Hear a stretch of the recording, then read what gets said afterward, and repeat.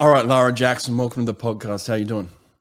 I'm doing good. I'm honored to have been asked to come on. So thank you for that opportunity. Well, listen, you earned your way on here. You're one of the best swimmers in history. You're in the Hall of Fame for, is it Arizona Swimming Hall of Fame? Yeah, the Arizona Athletics. Yes, Arizona Athletics. So, I mean, once you get to that status, girl, you know, I have to beg you to come on these things. Listen, you've got a great story, a super interesting story, and one that needs to be shared, and I think one a lot of people can relate to. So we're going to go through it in detail, but you're just telling me something happened on the weekend. It was a great story. I want to record it. What happened? So I was riding my horse, Calypso, and it was a great ride. She was being good.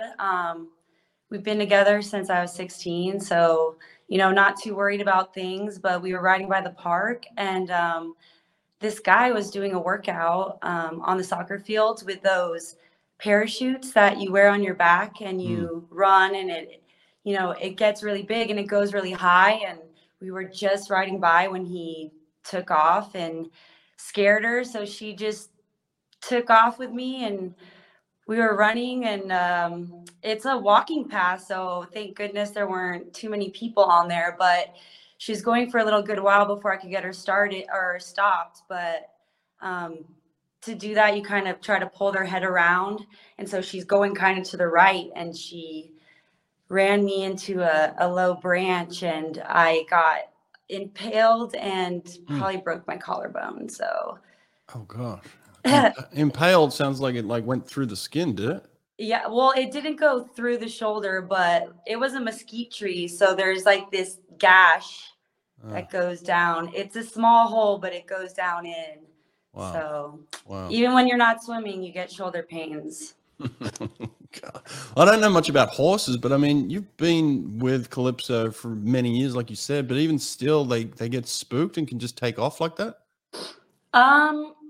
Yeah, I mean, they are animals that are prey. So just instinctually, they're always kind of, if they're not, at home or where they feel real comfortable, they're always just paying attention to their surroundings. And anything could be something hunting them, trying to get them in their mind, even though they've been domesticated. But that's how they survive in the wild, is they are on alert, fight or flight. And with horses, flight's a lot better for them. Yeah. Well, so you got the Arizona shirt on now. You come full circle back to your roots in terms of your coaching there now. What's that experience like to be a coach back at a place where you swam? It's a dream come true. When I left Arizona, I was ready to kind of do something different. I had been there a while, but obviously had some of the best years of my life there. Kind of went all over the place and tried different things and had a lot of fun doing it. But I don't know. I don't know if it's just you get to a certain age and you kind of are looking for something a little more familiar. And the last place I'd ever felt like was home was Tucson, and I never found that anywhere else. And so about maybe 3 or 4 years ago, I kind of was starting thinking, I would really love to end up back in Tucson. It's so much, it's the university, it's the program that I swam for, it's the city, it's the people, it's just everything. Very special place. And so coming back, it's like exactly the same, but so different. So it's kind of hard not to reminisce and remember back when I was on the team. But it's been great. This crew has been so accepting and welcoming to me. There are some coach transition nightmare stories, and I just feel really lucky that I didn't really have to deal with a lot of pushback, and it's been so much fun. And I really feel like the team's already evolved so much in a year, so it's been great. Yeah, that's cool for them. It's cool for you. There's really no place like home. I've been getting super kind of homesick lately. I mean, I guess through the pandemic, like just stuck in a house all day long. Like I definitely missed Australia, but then, with some of the things that were going on back there and the way that they were treating the pandemic. I didn't miss it too much, but they took a different approach. But I definitely miss family and friends, and so it's good for you to be back in a place that's very familiar to you. Like I said, you have a very unique story, very interesting story. You go on to win 9 NCAA titles, which is something that you and I have in common, by the way. We both won 9 NCAA titles. But you won a couple of individual 50 freestyles, so you're up on me on that one. But well, you got to go to the Olympics, so there we go. I did. We're gonna talk about your experience with that in a second. But very successful collegiately for sure. But the interesting part of your story is that you were a walk-on, and I think this is where a lot of kids can relate, because as a head coach, I had a lot of kids come to me and say, "Hey, Brett, I want to swim at Auburn. I want to be part of your team. I want to be part of your history." And at the time, a lot of them just I felt weren't ready for it, and so you kind of have to take a chance sometimes of like, should I give this kid a chance? And that's what happened with you at Arizona. And it turned out that you go on to have all this incredible success, but there's so many factors that go into that from the moment you go on as a walk-on to the moment you have success. And that's kind of what I want to, play out here is like, how did that happen? How were you able to have that ultimate success? Wow, that's kind of a loaded question.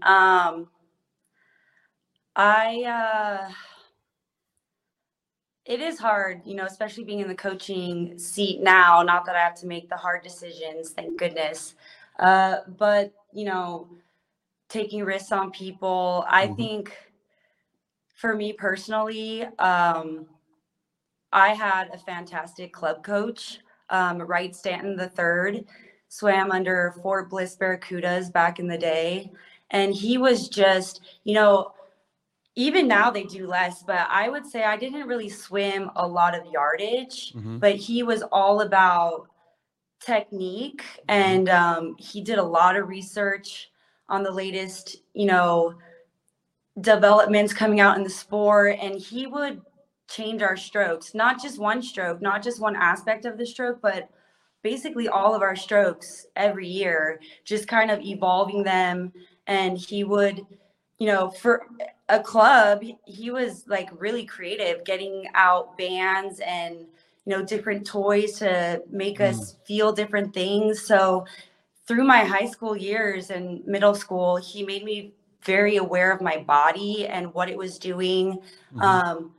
In a way, like what they used to say is, you got to be your own best coach. And that's so true. There's so much that, a coach can't see and that you're feeling that you have to be in tune with, which I really feel is the difference between just good athletes and great ones.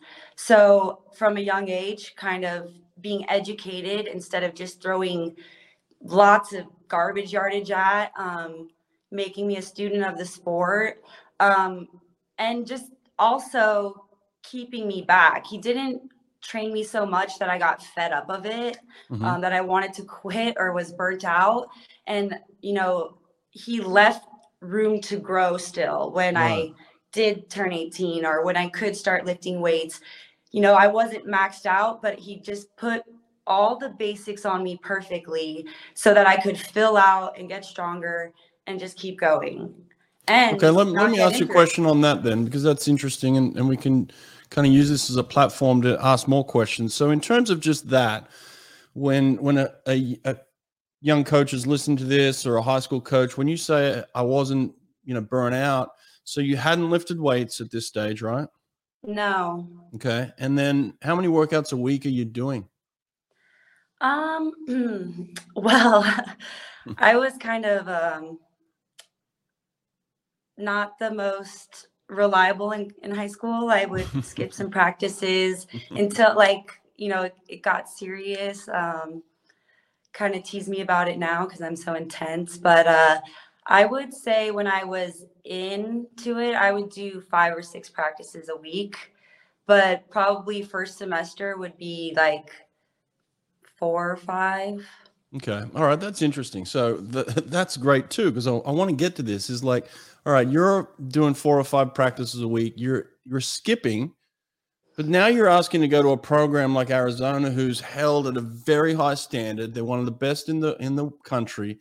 They got some of the best coaches, and they're asking you to turn up to every workout and be productive. So like there's risk here. When you come to Arizona and say, I want to swim, and then they find out that you're skipping practices and you want to walk onto the team, there's an element of risk with that. And you know that now that you're recruiting athletes, you're like, well, why would I take a chance on somebody that's not even bothering to turn up to high school practice, you know? Yeah, totally. It's kind of like do as I say, not as I do, now that I'm a coach. But it's so I think what my strength was my mental side. And I think they saw some really good habits in my stroke. You know, sometimes you're analyzing video and you're like, how did that swimmer go that fast on that stroke? But they saw potential in that. And just, I don't know, I had done really well at state. I don't know if they knew about my practice habits, but I have to give a shout out here. I got the opportunity to go to Arizona because well, one, you know, walk on. I just came. It was free to them a little bit. But Greg Rodenbaugh, who recruited me, he swam with a friend of my dad's, Mark Tomlin. And Mark was like, hey, you guys should check this girl out. So I did kind of have a connection, but you know, I knew what I was like in college. You know, I feel like a lot of high school people, they're like, they can get away with just their talent. But in college, I kind of was like, I'm either going to not swim at all or I'm going to be all in, because it was like the next step. You know, it was time to grow up and evolve. So personally, I had gone in there, made that decision on the inside. It was way easier to say than to do. There was a lot of crying my first year, being overwhelmed, but you know, once I got a taste at PAX of how fun this is on a team, I was addicted. And it was interesting. Yeah. You know, it can be super overwhelming that first semester. It's like you come in and all of a sudden you are in the weight room. You're at all the practices. I mean, you're around people that are way better than you. You got coaches that are super motivated and driving, and then you're going to school and balancing all that. And then you're trying to figure out a social life as a freshman. So it's like very overwhelming. Destro Swim Towers. Gain strength in the water with a tower of power. Save $150 per double swim tower by using code BRETT, B-R-E-T-T, at checkout. DestroMachines.com. Vasa has been the go-to training tool outside of the pool for over 30 years. Vasa's products are ideal for developing power and proper technique in your swimmer's catch. Add a few Vasa trainers to your pool deck and it's like adding an extra lane to your swimming pool. Go to vasatrainer.com, use code BRETT at checkout, and get 10% off anything from Vasa. So what were the things that were a struggle for you at that point? I would just say the sheer workload. Right. It went from not even swimming 6 days a week most of the time to 9 swim practices, 3 lifts, dry land. So my body took a long time to adapt. I think I was just tired my whole freshman year. But you know, the way that the team kind of brought people in, like they never treated me like I was a walk-on or that I wasn't going to make it. Having just that kind of support, you know, I was always the last one on the run and everybody's there cheering for you in. Just how invested everyone was in each other, it made you want to be part of it. So even if I was struggling, I would rather be dying and become part of this group than be like, I can't do this. Yeah. You had some superstar athletes on the team at the time. So who were some of the girls that you were looking up to your freshman year that kind of, you know, took you under their wing? So in particular, we did what was called, I think they do like big sister, little sister. They call it like this, but we call them cubby buddies. Mm-hmm. And so my cubby buddy was Marcy Smith. She was the, I believe, 2,500 back NCAA champion, which was surprising that they put me with her because, you know, you think they would pair her off. She was such a stud with a higher ranking, I guess, freshman, but she just taught me how to be a badass. She had this badass attitude and was fun about it. And she really, you know, was like there for me. And we were both the worst runners. And, you know, we both got better just kind of feeding off of each other's energy. And she really was a role model to me. Probably the one I looked up to the most my freshman year. But of course you have Whitney Myers on that team. You have, you know, Lacey Niemeyer, just no shortage of ladies to look up to who were strong and also team people, team players. Mm-hmm. Right.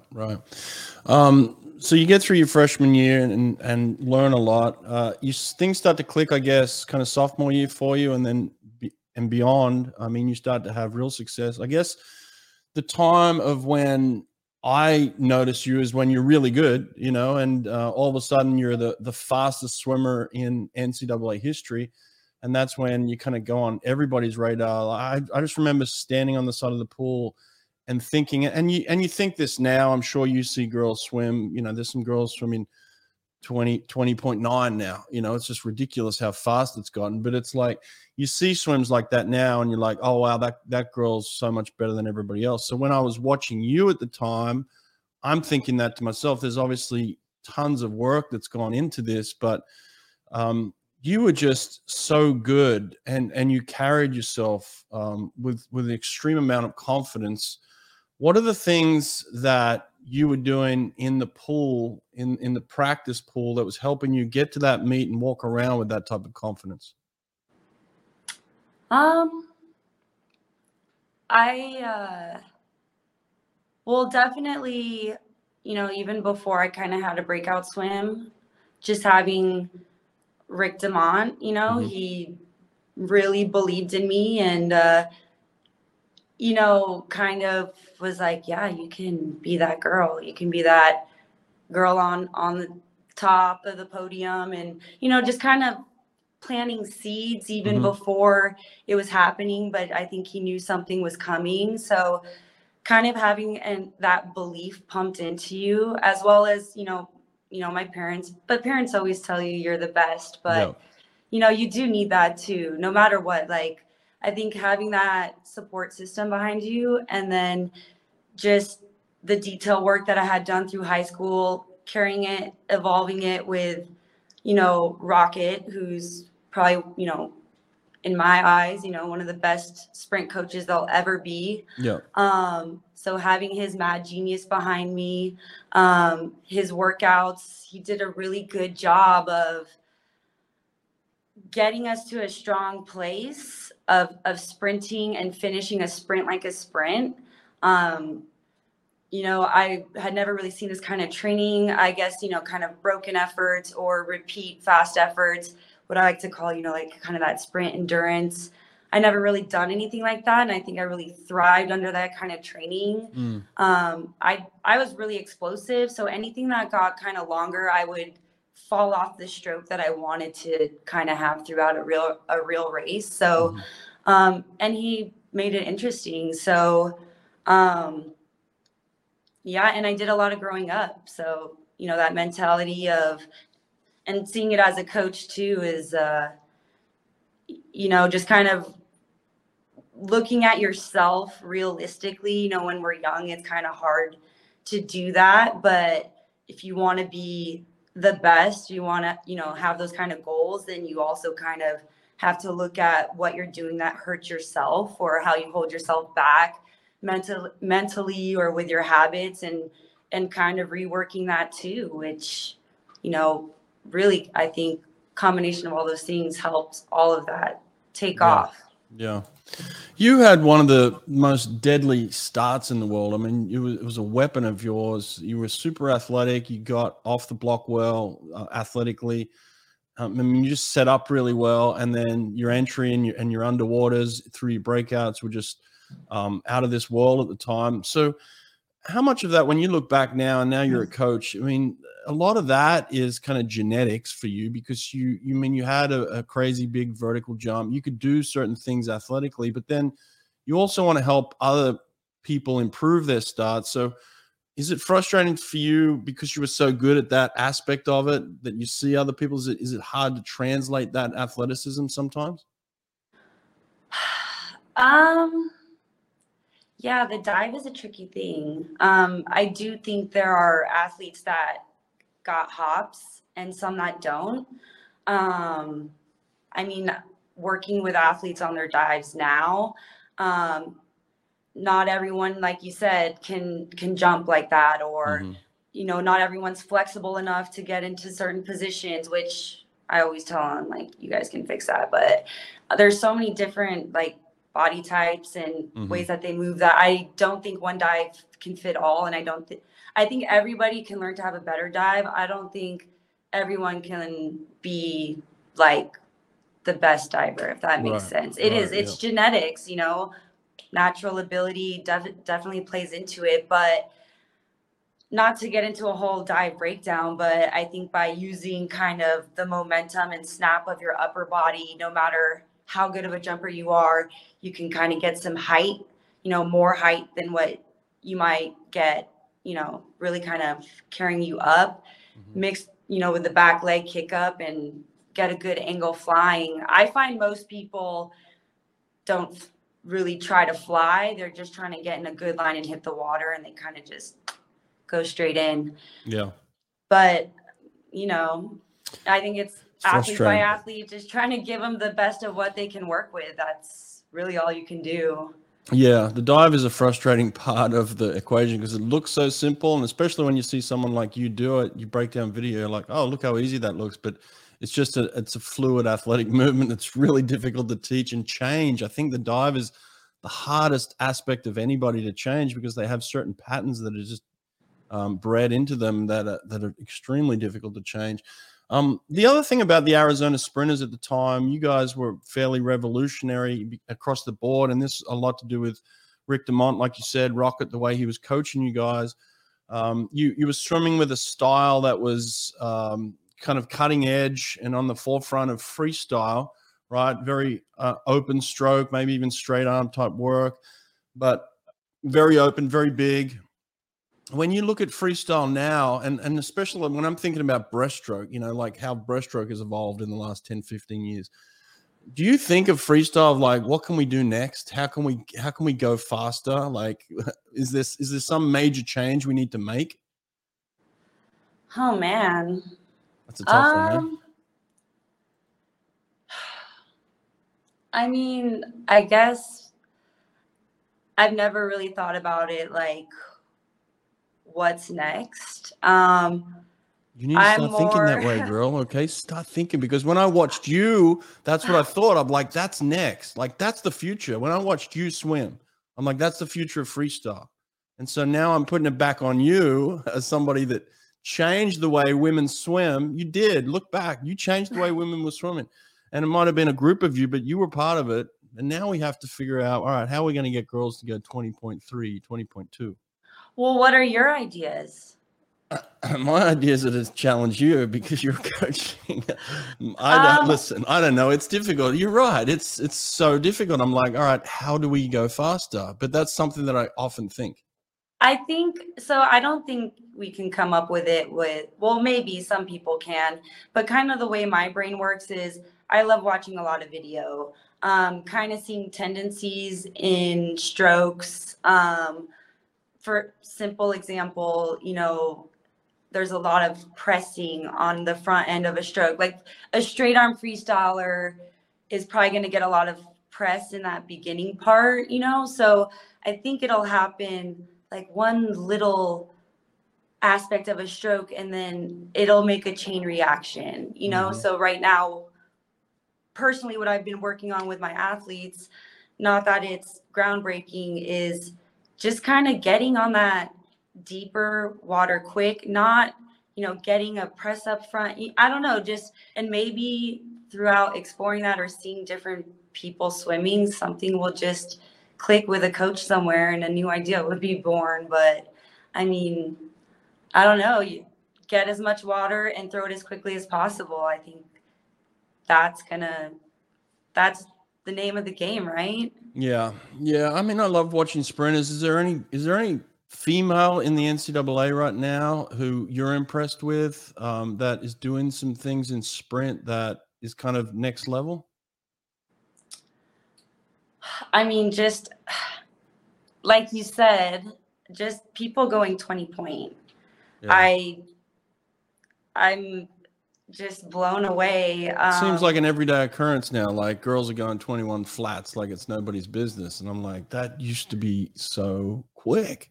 You know what impresses me? I mean, the quicker are getting quicker, but the depth, like you go to 20, like just the amount of people going even 21, like it's everybody now. It used to be just top 2 or 3 at NCs. Right. So it's like, if you have a space of like, let's say like 21.5 to 21.9, there could be 40 athletes in there, like not yet, but it's just packing in so dense.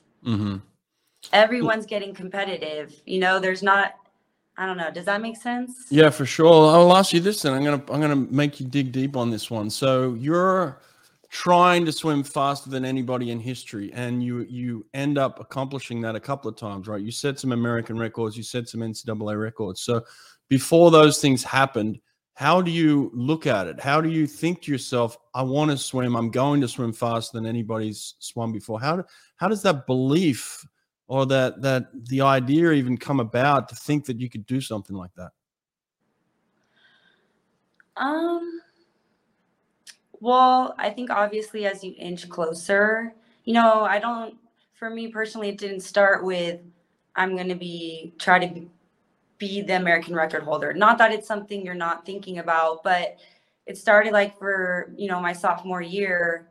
Carolyn Joyce was a senior and she had won 3 years in a row. So I love Carolyn, but it's competition. And here I am a sophomore. It starts as, well, I want to dethrone her, and she was swimming right next to the American record at that time of, I think it was 21.68, and she was going 21.71, I think at the time. So then it's like, well, first you just want to, beat someone, and then that time's close, and then you get that time, and then it's like, how far can we go? Let's just keep going.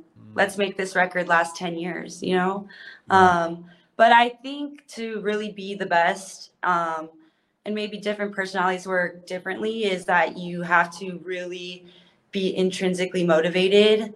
You can't be someone that compares a lot. You're always kind of sharpening the sword, like where you can take advantage of getting ahead. And just because nobody else has done it before. If you want to do what no one else has done, you can't compare yourself with others. So I feel like you have to really be on that journey, committed, not alone because you have your support systems, but at the end of the day, it's you up on the block. So I think it's, I don't know how to describe it, but no, that's a good way to describe it. I like that. I mean, everything you said made a lot of sense. You broke it down into something that was fairly simple. I mean, you start with kind of a dream, then you attack your competition, and then once you surpass them, it's like, let's see how good I can get. And then, like you said, you walk in with that attitude every day of, I want to get better, I want to be the best. And when you walk in with that attitude, great things can happen because you're coming in with an expectation of holding yourself accountable to doing things every day that you may not have done in practice, of like, all right, today I'm going to do something better than I did it yesterday, which then over time accumulates into, now you're this, this weapon that has put in an immense amount of work. And then when you stand behind the blocks, it's just a matter of letting that come out, right? Unleash the beast, as Rocket used to say. Unleash the beast. Oh, a rocket. Okay, I'm going to take that. I like it. Swim Angelfish. Swim Angelfish is an online certification program that strengthens your teaching curriculum to serve swimmers of all abilities. Swim Angelfish will prepare you and your instructors with the skills to teach swimmers with autism, physical disabilities, anxiety, sensory and motor conditions, and more. Learn to teach skills faster and with more comfort with Swim Angelfish. Apply for an Only Alpha Pool Product Scholarship and receive up to 50% off your certification. Go to swimangelfish.com today to apply. Now, listen, let's go back to then your Olympic experiences, because 2008 was interesting, and I just want to record this as kind of part of history, but it's most people wouldn't know this, that you break the American record in the prelims, and tell me about that, first of all, because you end up going a little bit slower in semis and finals, but you break the American record in the morning, which I would always advise against because it puts you in a position where there's a huge amount of pressure on you. But you end up finishing third behind Dara Torres and Jessica Hardy, and then kind of a whole series of events unfolded after that. But in terms of breaking the American record in the morning, start there and tell me what that experience was like. It was my first trials. I was just of the attitude that I was super stoked to be there. Not, I thought I had a good chance of making top 8. But long course was something that came later for me. So it was hard to really kind of count myself as one of the big girls. I was still kind of like, okay, it's long course. Mm-hmm. But I don't know. I had a, great college season, obviously. Riding that momentum obviously helped going into that summer, and then show up at prelims. And it was kind of like that. I have nothing to lose, no target on my back at that point. And I just really, I think, hit the dive and breakout of my life and rode it into the wall. It felt easy. And it was shocking. I wasn't aiming for it, but I was excited. I was, racing Dara, in prelims right next to each other, and touching her out was, as I was younger at the time, and felt like just a huge confidence boost, and just got really excited. But yeah, I just think I let the horses run and just felt good because there were no expectations. And then, you make it, back, first seed, and it, like you said, there's pressure, but that didn't really bother me. I was like, yeah, let's go. I'm ready. I live for this. Really? See, I had a very similar experience at a World Championships once, where everything you said about the prelims kind of happened to me, and I ended up fastest qualifier in the world at the World Championships after the prelims. So going into semis, I'm in lane 4, and I've got all these, people around me that I looked up to, kind of like you. And I felt the same way up until the point where I stood behind the blocks. And the moment I stood behind the blocks was the realization of like, oh, wow, I'm the fastest in the world right now. And I froze, like just a slight freeze. It wasn't like a huge freeze, but it was just like a moment of like, like, did you not experience that at the trials? Like just a moment of like, oh God. I know exactly what you're talking about. I don't know. So prelims, no stress. Let's do it. I'm ready.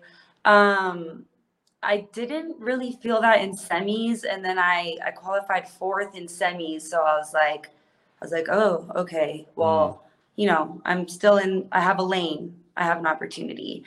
I would say probably in the finals, I felt a more like, all right, well, this is it. This is the moment you've been waiting for.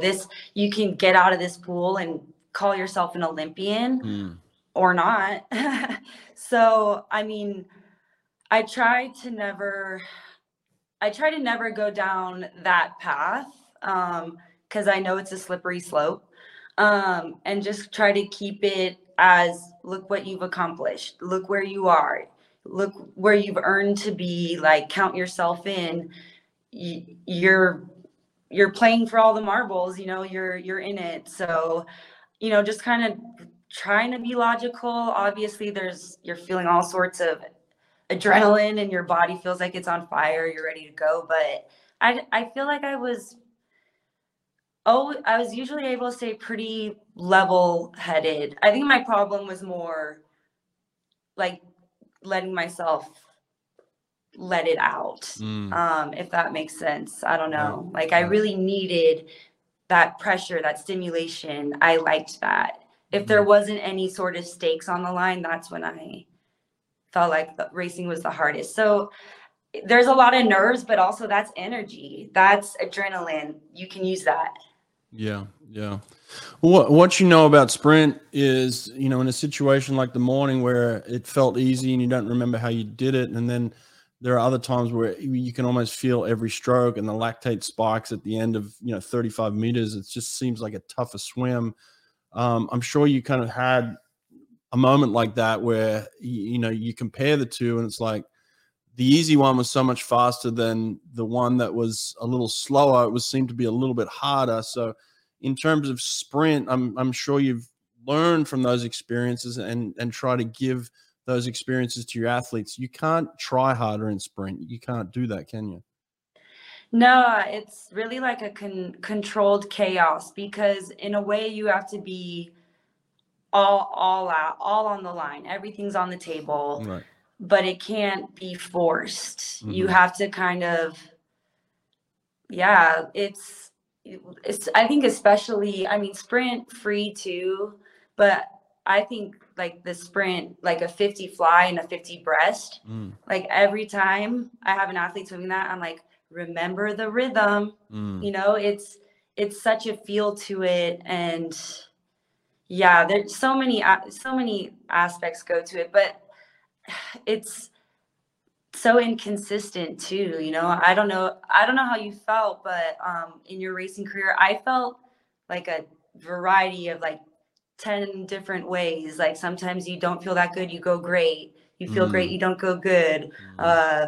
I don't know. So yeah, no, I agree with that. You're right. There are some moments where, you know, especially in season, it can so many things that you can feel and a range of things, but generally at a big meet, fully tapered and fully rested, I generally felt the same way. If I was trained well and I was prepared, you know, I could get into a very comfortable rhythm of like, all right, I know how to get my best performance in this moment right now. So I think that was pretty similar, especially because I had, you know, a lot of experience even beyond college. I swam for 6 years. So I know you were the same way in terms of your professional career, just getting more chances to race. And I think being race ready puts you in that scenario. We individualize training in the pool, so why not individualize your nutrition? Erica Biney of Biney Wellness Building will help you and your swimmers get exactly what each athlete needs through genetic testing and personalized nutrition plans. So stop guessing what you should and shouldn't be putting into your body. Athletes within a few weeks have noticed they're recovering faster because they're fueling their body with what they need and staying away from what their body hates. Erica understands swimming. She gets it. She's worked with over 20 Olympians, including the fastest man in the world, Caleb Dressel. Group discounts are available, so go to Biney Wellness Building and get in touch with Erica today. That's Biney, Beine, wellnessbuilding.net. You and I have talked privately about what happened next. You know, you finished third and missed the Olympic team, and then Jessica Hardy ends up testing positive, and this whole fiasco of her being pulled off the team, but then they don't add you to the team. Have you had a chance to talk about this publicly at all, or is this the first time? Yeah, there were some interviews closer to when it happened. But yeah, it's been a long time since I've talked about it. How do you feel about it now, looking back? Like, are your feelings the same, or have they changed over time? I would say so. Obviously, it was a once in a lifetime opportunity missed, which, you know, to a degree, you can't say, I'm okay with that. You Mm. know, there's definitely what ifs, because it's not just, you know, the momentum in your career, which, you know, since you continued, like, it's very important. And kind of going through that whole situation was kind of like hitting a speed bump. You Mm. know, you're dealing with kind of your emotional, you know, aftermath of it, but also, you know, what, you know, I was finishing my college career, what that could have done as far as money making potential, like all sorts of things of how your life could have been different and had you had that opportunity. Um, in the moment, I brushed it off. I Mm. was like, I can't get bogged down with this right now. I have a senior year to finish. We were the NCAA champions. We wanted to defend our title. And I just kind of was just keep charging through. It wasn't until kind of after everything settled down that it really sunk in, and went through a very kind of depressed period of time in my life about it. I think anyone would probably do the same. You know, in our sport, it's so sad because in our sport, you can be the world record holder, you could win every other thing, but if you don't go to the Olympics, Mm. you're no one in the sport. And sadly, that's kind of how it's looked at by definitely people that aren't involved in swimming. Are you an Olympian? No. Oh, Mm. okay. Like, so it's, you know, there's always that. Obviously, the people that you work with, the coaches, other people, like other coaches, other athletes, your teammates, everybody knows who's, you know, really done great things in the sport. But, you know, sometimes it just comes down to Olympian. No, okay, then. And, you know, especially at like clinics and stuff. So Yeah, no, listen, I'm with you. I finished third in '96, and I sat there and watched the '96 Olympics, and I missed it by 3/100ths of a second, then I go on and have this amazing collegiate career after that, and then I finally make the Olympic team. And the difference between being a non-Olympian who's had an incredible collegiate career like I had, and then becoming an Olympian in other people's eyes was night and day. Like I became a completely different athlete because I made this Olympic team. And you know, Sergio Lopez asked me this question the other day on this app that I'm on called Any Question. But basically, I answered this question where he said, you know, is it a state of mind? Is success a state of mind? And in a way, it is. Like what you think of yourself and your career is your opinion. But the reality of it is that everybody else has an opinion too. And their state of mind is if you're not an Olympian, somehow you're not a successful athlete of some. It makes no sense to you and I. It's easy for me to sit on this side of it now that I am an Olympian, but I was in your shoes completely, and I felt the same way. You know what I mean? I was proud of who I was. yeah, I mean, today, like, I really can't look back at my career and say it wasn't enough. You Yeah. know, I got to be the American record holder in both 50s, meters, yards, swam on an amazing team, got to win NCAAs as a team individually on relays, and, you know, met some great people, had some great mentors, and not everything shook out exactly how I would have liked it. But I cannot say I'm not satisfied with and proud of what I accomplished. And to be quite honest, now that I'm coaching, a lot of the hard times that I went through, it's making me a better coach. If my career just went all, you know, perfect, like how could I help or really sympathize and understand what some of my athletes are going through? So in a way, kind of, that's really where I started healing, is when I started coaching again. Is, you know, I'm still contributing to the sport, contributing to other people's lives, passing on, you Mm-hmm. know, all the knowledge that I was lucky enough to have from amazing mentors across the board. So I feel really, you know, at peace with it now because I can use it as a tool and help, other people in their journeys, hopefully. Yeah, that's a good perspective, and it's a great way to look at it. And I got to tell you, I'm an Olympian, and I finished 6th at the Olympics, and I was on a team with Ian Thorpe, Grant Hackett, Michael Klim.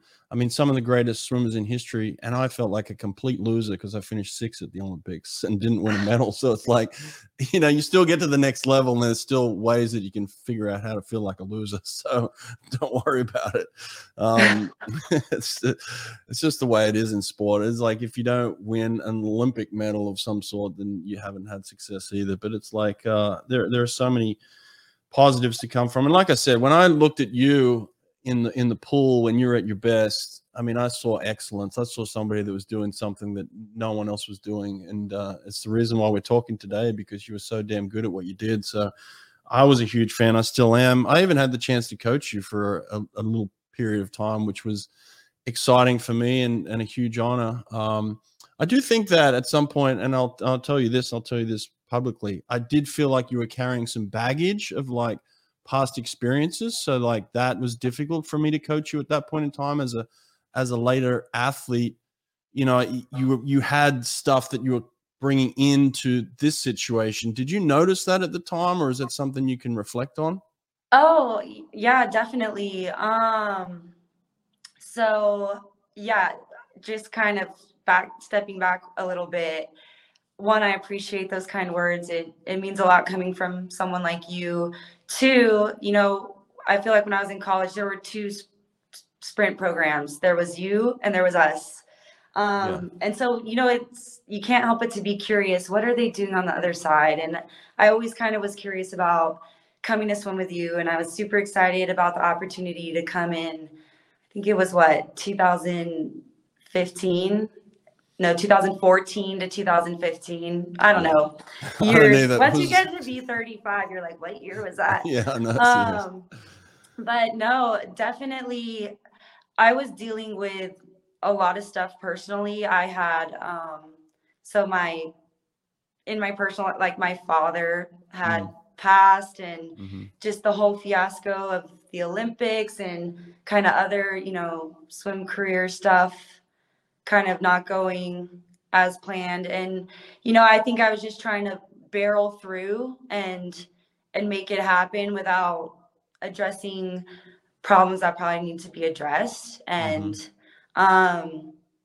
even through all that, I really enjoyed swimming at Auburn with you. It was fun, our little pro group. And like seeing I really enjoyed your podcast you did with Michelle and Bruno after, because kind of, got to see them and you guys working together, and then to see it finally play off. But yeah, definitely not an easy part of my life in those years. And, but I did learn a lot. And I think anyone that's, dealt with those kind of things, kind of the disappointment of the swim career. I think any athlete, especially, you swam after college as well. When you do hang up this suit, or you're getting toward the end, you're kind of like, well, who am I?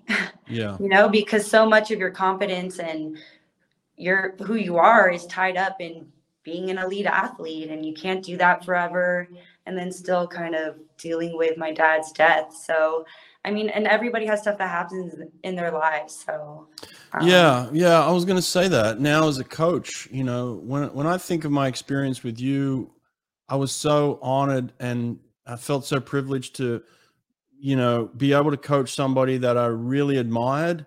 And then when you came in and I wasn't able to help you the way I wanted to help you because of, whatever the restrictions were, like I said, I felt like there was some baggage there that maybe got in the way, but I couldn't figure out a way to get into that either. And so what I'm saying to you now as a coach, when you see somebody that has their own struggles or their own disappointments, or even their own kind of expectations of the way they think a season should go, and it doesn't end up going that way, how do you then, as a coach, what part of it is yours? What part of it is theirs? What part of it is a shared experience? You know what I'm saying? Like you have that evaluation as a coach of like, man, I really feel like I disappointed that person, you know?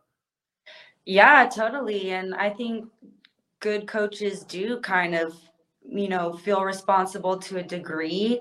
That was not the case with us, so you can let go of any of that if you've been feeling. But um, I think the important thing is, and everybody's different, as you know, but is just to try to really hear them, because you can also kind of evaluate. Sometimes they just need to be heard, and then sometimes through listening to what they have to say, like some people don't know they are where they are. Like I would say when I was swimming with you, I knew I was in a bad spot, but I wasn't looking in the right places to fix it. Like I was looking externally to fix things, and I really just needed to look at Yeah. myself. And that's the hardest thing for a lot, like people to do, and it's kind of hard as a coach to be like, not that you're blaming them, but it's like you need to look inside and kind of own it. Yeah. It's, I don't know if that sounds really harsh now that I'm saying it, but what I'm trying to say is I wasn't in a place of acceptance to be able to move forward. So I think that's the first step, is just helping them and open that door. And sometimes you can't, I know I wasn't ready. I kind of had to do it on my own. That's something I don't think you could have done for me, but I don't know. It's difficult. Coaching's not an easy job. Coaching's difficult. Yeah, it is. It is difficult. But it sounds like you have an acute understanding and a compassion for what you're doing and the athletes that you're working with. So that's part of my next pitch here then. So like, as we wrap this up, why swim for Arizona? Why come and swim at your program? What is it about Arizona now that you feel like is a great place for kids to come and swim? Well, as I said before, it's so much more than just the university. Not just me, but several alum I talked to. Arizona, the city, is very special. There's just this kind of local feel, lots of local art, local restaurants, that Tucson way of living and doing things that I've really bought into, and I know a lot of other people. And you miss that. The people are nice, friendly. Go to the same places and people know your name. The university is beautiful. Shoot, they've expanded so much, even just since I left, like about a decade ago. Beautiful brick buildings, the cactus. It's a region in the world, only region in the world where saguaros grow. So it's very special. You can only find them here. Wow. But also just the program. This is the program I love. And, even when I left, I was always a wildcat. To accomplish what we accomplished as a team when I was there, you really had to buy into, the greater good of the team, and you sacrifice for the team, and you're doing it for that. And I think that they did such a good job of doing that to us that it never died out in me. So, I've always been passionate about this program. Augie was here before too. There's a lot of history here. And I really, this year, it's been, COVID was a rough year for a lot of programs. And it's nice to see not just Arizona, but seeing them come out into normal and be able to train and compete and be a team, which is what's always set this team this program out from others. Is I really love, we would always say, honor your team with your effort, which is I love that. It's about being selfless. And now our saying is team over self. And that is something that, the team culture is very important to us. And as an athlete coming in, it was because of that team support system, I was able to flourish and become what I became. So, you know, it's nice to see that that's carried through. We're in a building stage. It's not the 2008 Wildcats, but that's exactly why I'm here. I want to get in on the ground level. You know, we have a great group of girls and guys. We're going to PAX. Can't wait for that. Our women came back, had some great swims, you know, very, very much improved from last year. And we're just going up, and love this staff, you know, very good team. Well, I can tell you this, if I was a young swimmer again, whether it be male or female, but if I was looking for a coach that I could connect with who had an understanding, if I was a young sprinter, I'd want somebody who had been there and done that, who have had success at the highest level, and the people that you've been mentored by and the programs that you've been in and the experiences that you've had. There's no one better in the NCAA as far as somebody that I think can have a deep understanding of sprint and how to get people to swim fast. So I would definitely sign up and come swim for you in a, you know, 10 out of 10 times. So I wish you all the best. I appreciate you doing this for us, and good luck with everything. All right. Thanks, Fred. Really appreciate everything. And it's been an honor to be on. So thanks for everything. Yep. Thanks for sharing your experiences. Lara, take care. Okay. Bye. Bye. Event, heat, lane, name of swimmer, times and places. It's called Swim Nerd Live, and it allows the data and times from your actual scoreboard to be broadcast and viewed in real time on any smart TV, phone, or other device.